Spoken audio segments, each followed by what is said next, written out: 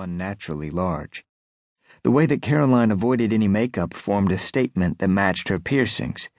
It was also what made her such a tempting target for his razor-sharp wit. "There's nothing wrong with being number two. Accept it and be happy." Caroline started to say something, but only issued a hiss from her lips as she shouldered past him and stormed out of the chamber. To Jamal's left, he heard Gary Charles's distinctive chuckle. "If eyes could kill, you'd be a smoking pile of ash right now.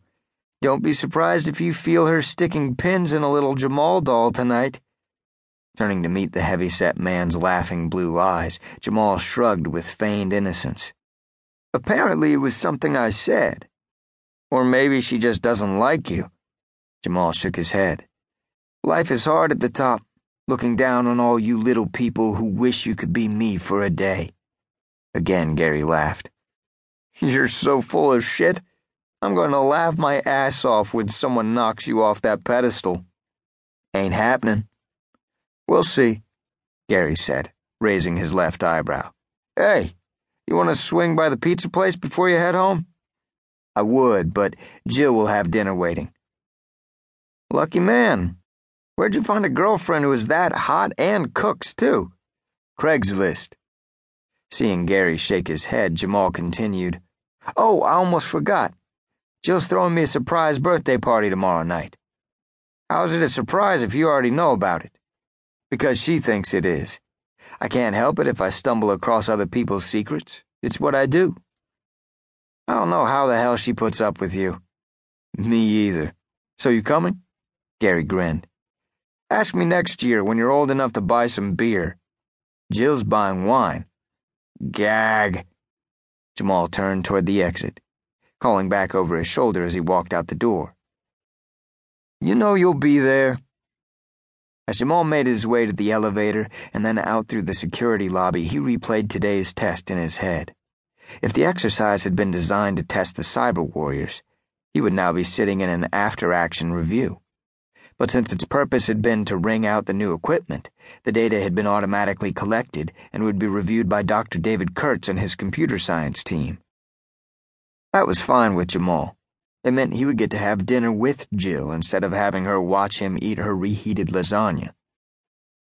Jamal stepped out of the massive black glass NSA headquarters building and began the long walk to his parking spot, thankful that the mid-May sun had sunk behind some clouds.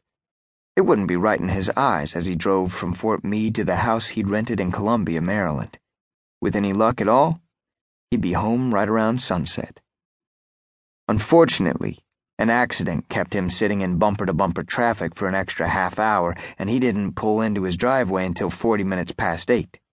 When the garage door began rumbling upward on its tracks, something pulled Jamal out of his own thoughts.